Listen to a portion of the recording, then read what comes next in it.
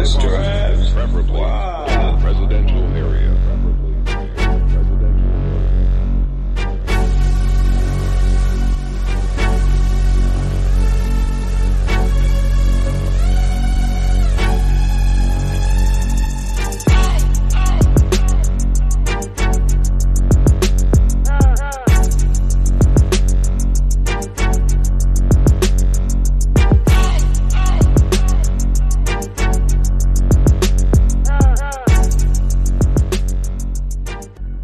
What's going on, everybody?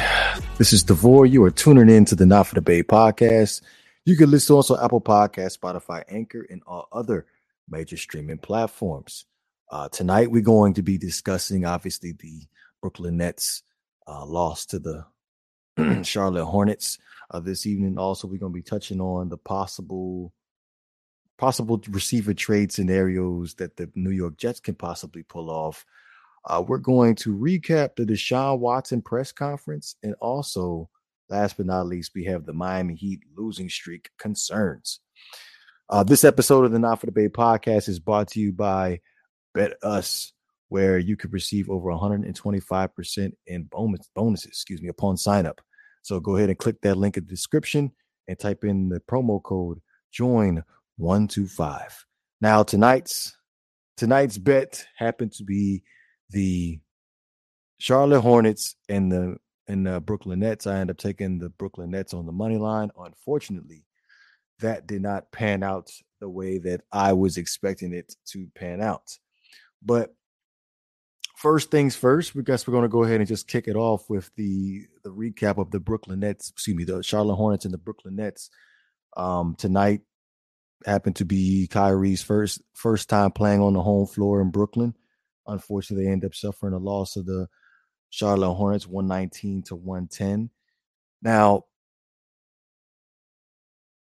I'm gonna go ahead and just chalk this game up to coming down to where the Brooklyn Nets just couldn't hit from the 3-point line tonight. They ended up shooting 20% from the 3-point line, where the Charlotte Hornets ended up shooting 53% from the 3-point line. And into the second half, I felt like LaMelo Ball really did a phenomenal job hitting 7 threes in the second half, finishing the game with 33 points and 9 assists.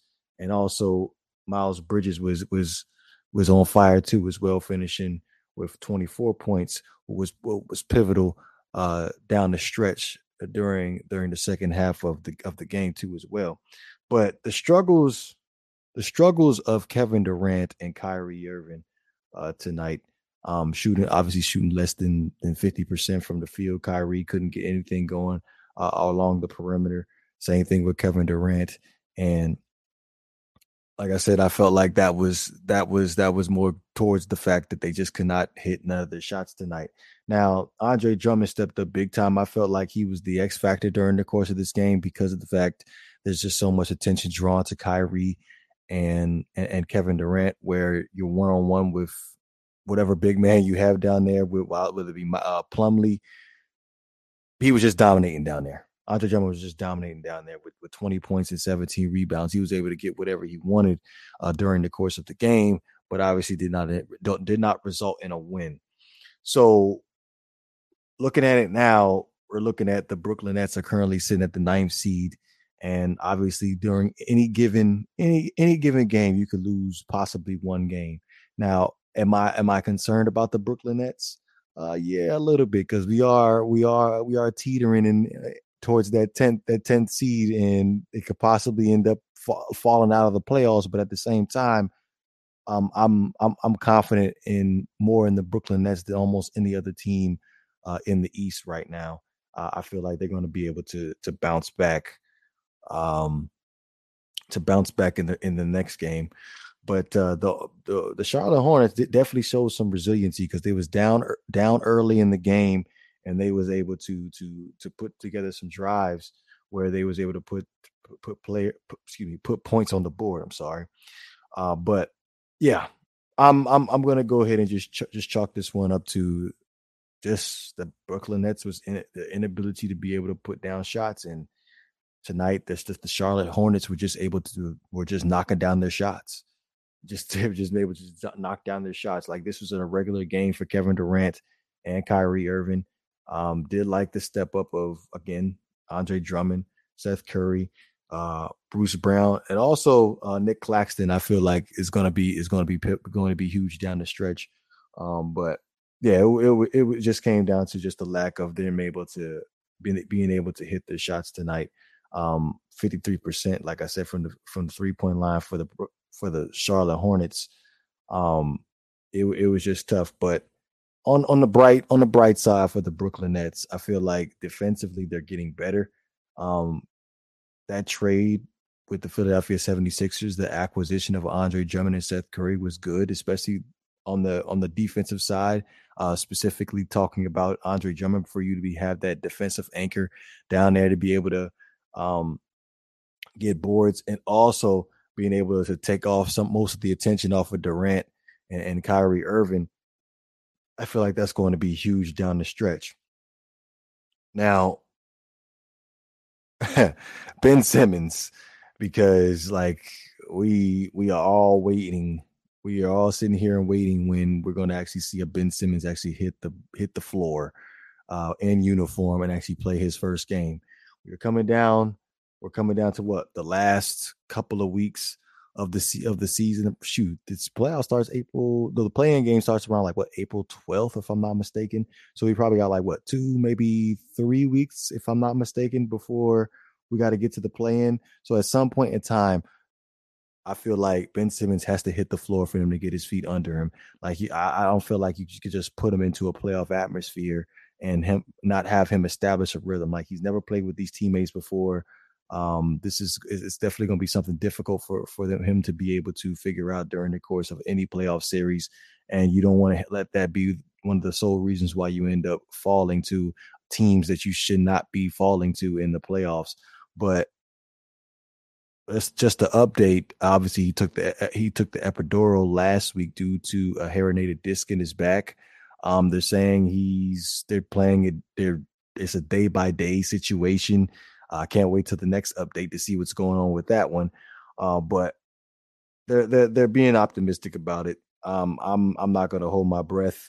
Like I said, I cannot wait to see Ben Simmons hit the floor. How he's able to gel with his Brooklyn Nets teammates, and we're gonna continue to play this thing by ear when it comes down to a Ben Simmons. Now, I want to go ahead and get into the second seed for the Eastern Conference. The second seed for the Eastern Conference, where we have the Miami Heat. They're currently on a losing streak right now. They just lost the first seed. Currently sitting right now, if I'm not mistaken, is the Philadelphia 76ers with the number one seed in the East right now. Literally, the Miami Heat on a 4-game losing streak right now. Last night, ended up losing to the Brooklyn Nets. Took losses to the New York Knicks. Took losses to the Golden State Warriors without Steph Curry, Draymond, and Klay Thompson. Took losses to the Philadelphia 76ers without a Joel Embiid and a James Harden. Like there's a lot of hostility going on with the Miami Heat. Obviously with the meltdown on the sideline with head coach Eric Spoelstra, Jimmy Butler, and Udonis Haslem. It ended up carrying over to last night's game when they ended up, I believe they was down by 37 points last night versus the Brooklyn Nets. So at some point they're going to have to figure this thing out moving forward with this team. Like I said, the playoffs are like right around the corner. Currently they're sitting at the second seed. And if they were somehow to get that number one seed back, they could possibly play the Brooklyn Nets in the playoffs if the Brooklyn Nets somehow get into the playoffs with that 8th seed. So they definitely want to go ahead and figure this thing out. Now, a lot of folks talk about the Miami Heat injuries across the board, but last night that was the first time in a while that they actually had their preferred starting 5 in the lineup with Kyle Lowry, Jimmy Butler, Duncan Robinson, PJ Tucker, and Bam Adebayo. And they still was in they're down 37 points. So there's definitely a pause for concern for the Miami Heat moving forward as we draw closer to the playoffs. Now we look at the next 5 games. They play the Sacramento Kings, the Boston Celtics, the Chicago Bulls, the Toronto Raptors, and the Charlotte Hornets. Um, the Sacramento Kings. That's a game they should definitely try to get back on track with. The Boston Celtics, they're rolling right now. Defensively, especially, they're able to take away the 3 ball. Jason Tatum and Jaylen Brown are shooting lights out right now. The Chicago Bulls are another team where I feel like they've been struggling to find their identity again, where they could possibly steal one away from the Chicago Bulls. The Raptors, that could be a pretty tough matchup. And the Charlotte Hornets, I feel like as we're coming down the stretch here, they're starting to take this thing a little bit more seriously, and you can feel playoff atmosphere going on with the Charlotte Hornets being able to turn up the intensity as far as their level of play moving forward. So it's going to be tough for the Miami Heat. Like you could look at it as where they want to get out of the number 1 seed, where they don't want to play a possible Brooklyn Nets team, and they may possibly want to play any team but the Nets. But I'm not going to sit here and give it the benefit of the doubt. A lot of folks out here are talking about how the Miami Heat, like they have probably the one of the best coaches in the NBA. How they handle the situation with the meltdown on the sideline. Maybe that was all according to plan. How to get to spark up Jimmy Butler to improve his play. We don't know. Obviously, the response wasn't too good last night versus the Brooklyn Nets. Personally, I'm not the biggest believer in the Miami Heat. I feel like they're a superstar away from them actually being legit contenders. Like they're just, in my honest opinion, I just feel like they're just one of those teams that is just there in the playoffs where they have a good record on paper, but when it comes down to the playoffs, they seem to fold to the superior teams with superior players. That's just my honest opinion. So we're again like currently sitting in the second place. I like the Philadelphia 76ers. I feel like they definitely can make some noise with that number 1 seed. Yeah, that's going to be an interesting matchup. If that Philadelphia 76ers hold that number 1, if they hold that number 1 seed, they may end up playing the Brooklyn Nets in the first round. Interesting. Like even more reason for a Ben Simmons to come back, which I kind of was like on board. I was pounding the table for him to play his first game before the first game in Philadelphia before it ended up coming to the playoffs, because if he does come back for the playoffs, then we're going to have a big, huge issue with the fact that his chemistry and all that other stuff. So yeah, I felt like he should have came back sooner rather than later. This year, especially if you end up having to have a matchup with the Philadelphia 76ers in the first round. But we're gonna go ahead and transition this thing back to football. We haven't had a pod in the past 2 or 3 days. We ended up missing the Deshaun Watson press conference. I wanted to go ahead and break this thing down for you guys. I know a lot of Cleveland Browns fans. Well, excuse me. I know that a lot of them are not very happy with the acquisition of a Deshaun Watson. I think I've just spoken. Well, I know I've spoken on just the perspective of him being an upgrade over Baker Mayfield, because they made it a lot about Baker Mayfield as far as how he's been mistreated with the Cleveland Browns organization. But honestly, if all laughing and jokes aside, just breaking down this Deshaun Watson press conference. Now, in this press conference, he sat down with Deshaun Watson, the Cleveland Browns general manager Andrew Berry, the head coach Kevin Stefanski, and obviously it was a war zone. I'm not even going to lie to you; it was definitely a war zone. A lot of questions about the case, what's going on with the case, why the Cleveland Browns decided they wanted to trade for Deshaun Watson. We're going to keep it 100. we're gonna keep it 100. First highlight was that the Browns hired their own private investigators to monitor the whole Deshaun Watson um, situation. So I'm pretty sure they did their due diligence when it came down to trading for Deshaun Watson. I'm pretty sure all the teams did their due diligence as far as what stance is this Deshaun Watson thing going to sit on? Is he going to be facing any jail time? Obviously, he was not found not guilty for the criminal cases. So I think at this point it all comes down to what the NFL's punishment is going to be. Um, as far as the reporters asking of Deshaun Watson, like what happened, what's the situation as far as what happened with the females, he kind of took the high road on that and stated that it's an ongoing investigation. He can't really speak on it, yada yada yada, which is to be expected considering the fact that um it's a very sensitive subject. It's definitely a very sensitive subject, and he just states that he's never assaulted a woman. He's like in retrospect, he's a stand-up guy. He would never disrespect a woman. He talks about him being raised by his mom, and he would never disrespect his mom or his aunts. So you heard it from the horse's mouth. Now, with the whole suspension situation, because that was a question that was asked. Um, the Cleveland Browns, Andrew Berry stated that they have an open line of communication with the NFL as far as the whole suspension thing. And as far as the Cleveland Browns fans, I'm like the way it sounded to me with Deshaun Watson, he's just going to try to continue to build trust within the organization and try to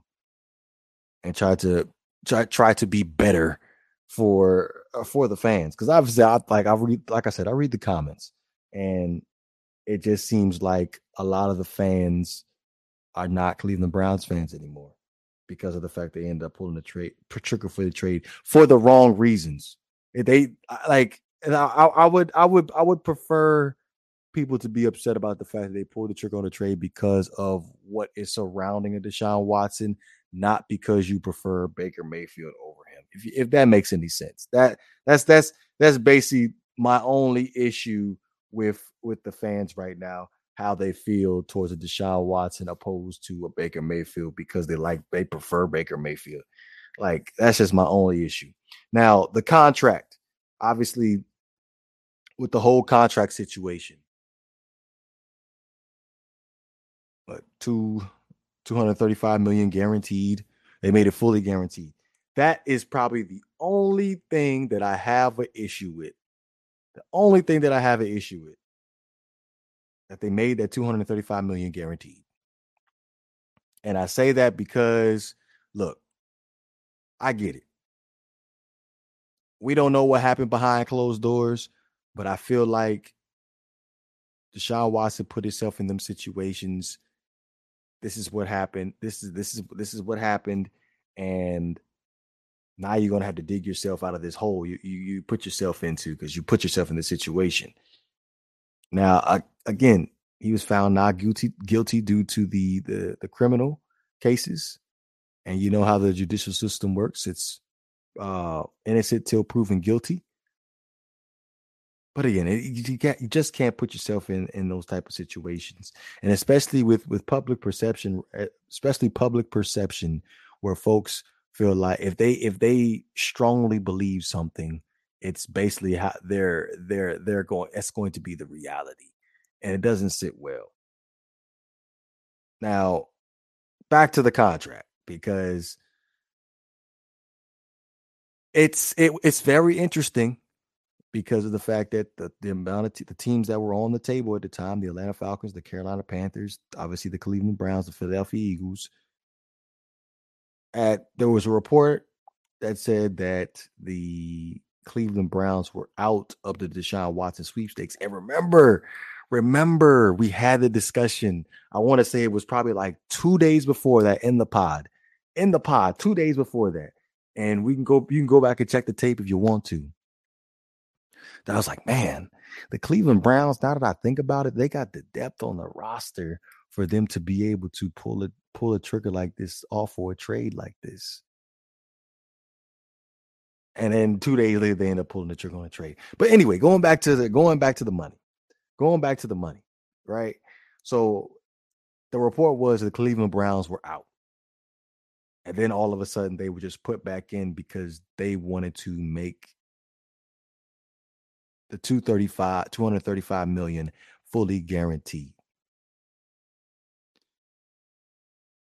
Deshaun Watson would deny the fact that that's not the reason why he wanted to come to the Cleveland Browns. He wanted to make it some, high road answer where it's a great organization, which we all know it's a pretty terrible organization if we're being honest with each other. But he took the high road on it. He took the high road. So again, my issue is I feel like you rewarded Deshaun Watson from the situation by fully guaranteeing his contract. And I can see that actually not looking too good. Not looking too good when you think about it. Consider the fact that he didn't play the whole 2021 season. He sat out the whole 2021 season due to the fact that he did not want to play for the Houston Texans, or it just was the fact that you didn't want to play because you was distracted by the whole allegation situation. Who knows? But it just seems like a reward, and I feel like it just came a little bit too premature, and it just does not have a good look to it. If we're being honest, it just does not have a good look to it. And it's like literally just adds insult to injury. Like no disrespect, no disrespect to the women that possibly have had situations where they have been sexually assaulted. And I feel like that's just not a good look. I feel like that should have just been kept under wraps as far as the whole contract situation until probably when this whole thing was all said and done. They should have been like, okay, we're going to go ahead and make the contract fully guaranteed. That should have never came out. Should have never came out. It just looks like you just been rewarded for whatever. And we're just going to go ahead and push forward. We're going to give you a fully guaranteed contract. It just does not look right. It just does not look right, in my honest opinion. I'm sorry. Just the way I'm just looking at it, it just does not look right. But I just hope things work out with Deshaun Watson in Cleveland. Hopefully he can rebuild his reputation up. Obviously, if he's innocent, rebuild his reputation up, and where he can actually be loved by the Cleveland Browns fans, and go back to playing football. Because the NFL definitely misses a Deshaun Watson. They call him Michael Jordan of football for a reason. Like this man, he can make some plays. Like he literally can make some plays. So we're gonna transition to the New York Jets now, right? So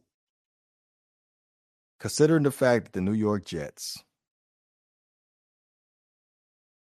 they missed out on the Tyreek Hill trade, which ended up falling to the Miami Dolphins, which I'm extremely happy about. Like, I can't wait to see what he can. Well, not with Tua at quarterback, but anyway, getting back to the Jets, they missed out on Deshaun Watson, so they're looking to upgrade that wide receiver position because it's a big, huge question mark, considering the fact that Corey Davis, his injury history, Braxton Berrios, I don't see him as a number one. So there's 3 receivers out there right now that are going into contract years this year with Seattle Seahawks DK Metcalf, Tennessee Titans AJ Brown, San Francisco 49ers Deebo Samuel.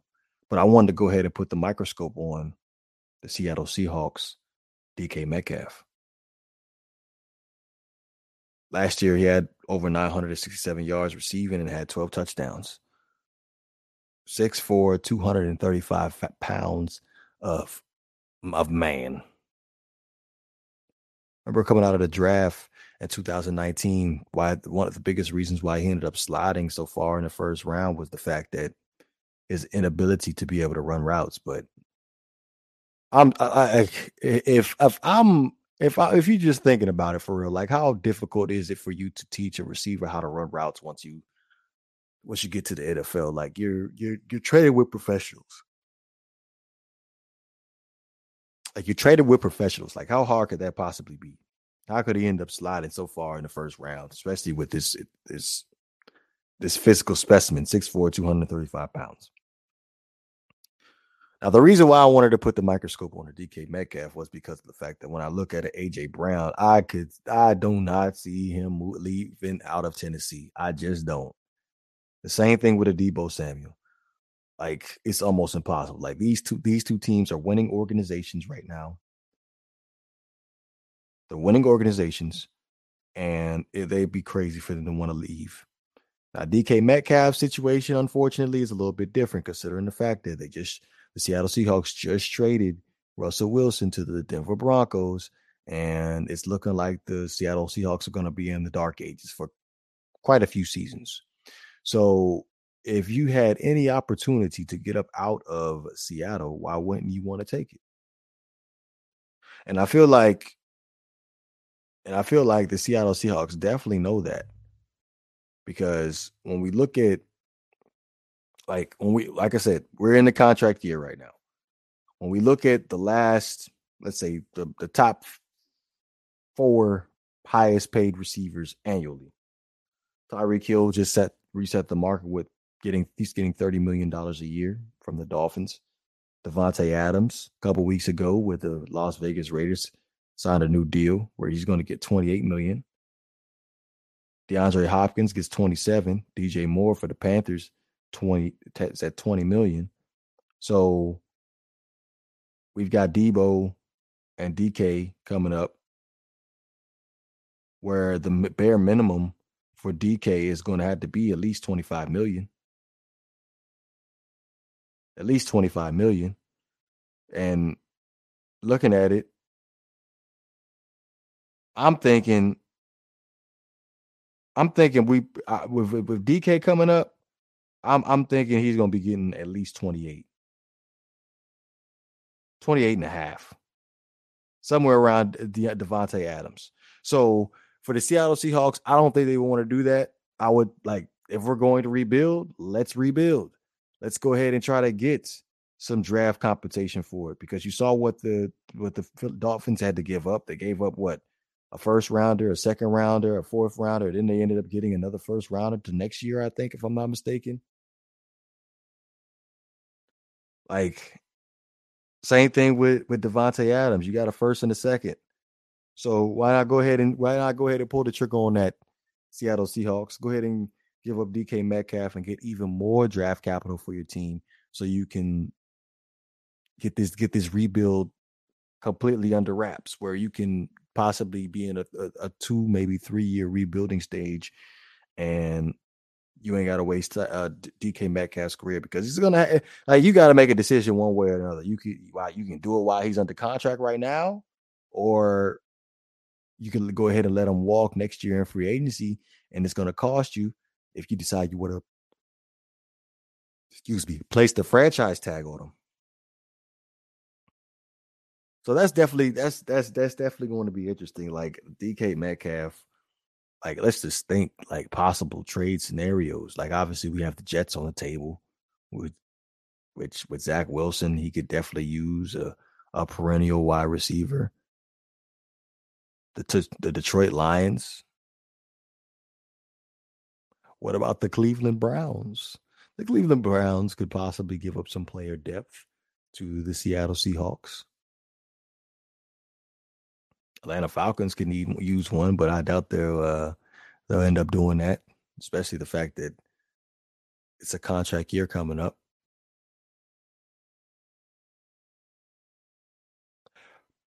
quite a few teams that could use a receiver right now. Quite a few teams, but don't have the respectable draft capital to be able to pull a trade like this off. But yeah, I strongly felt like DK Metcalf was probably the best candidate from that 2019 receiver class that was going to possibly be moved due to what the amount of money is going to be what he's going to be demanding as far as him being one of the top paid wide receivers in football. So not a long pod today. We'll probably be back a little later on this week, for sure. Don't forget, bet us if you want to make some money, man. Be sure to hit that link in the description. You can save over 125% in bonuses upon sign up. Just go ahead and type in that promo code JOIN125. Also, you can listen to Not for the Bay podcast on Apple Podcasts, Spotify, Anchor, and all other major streaming platforms.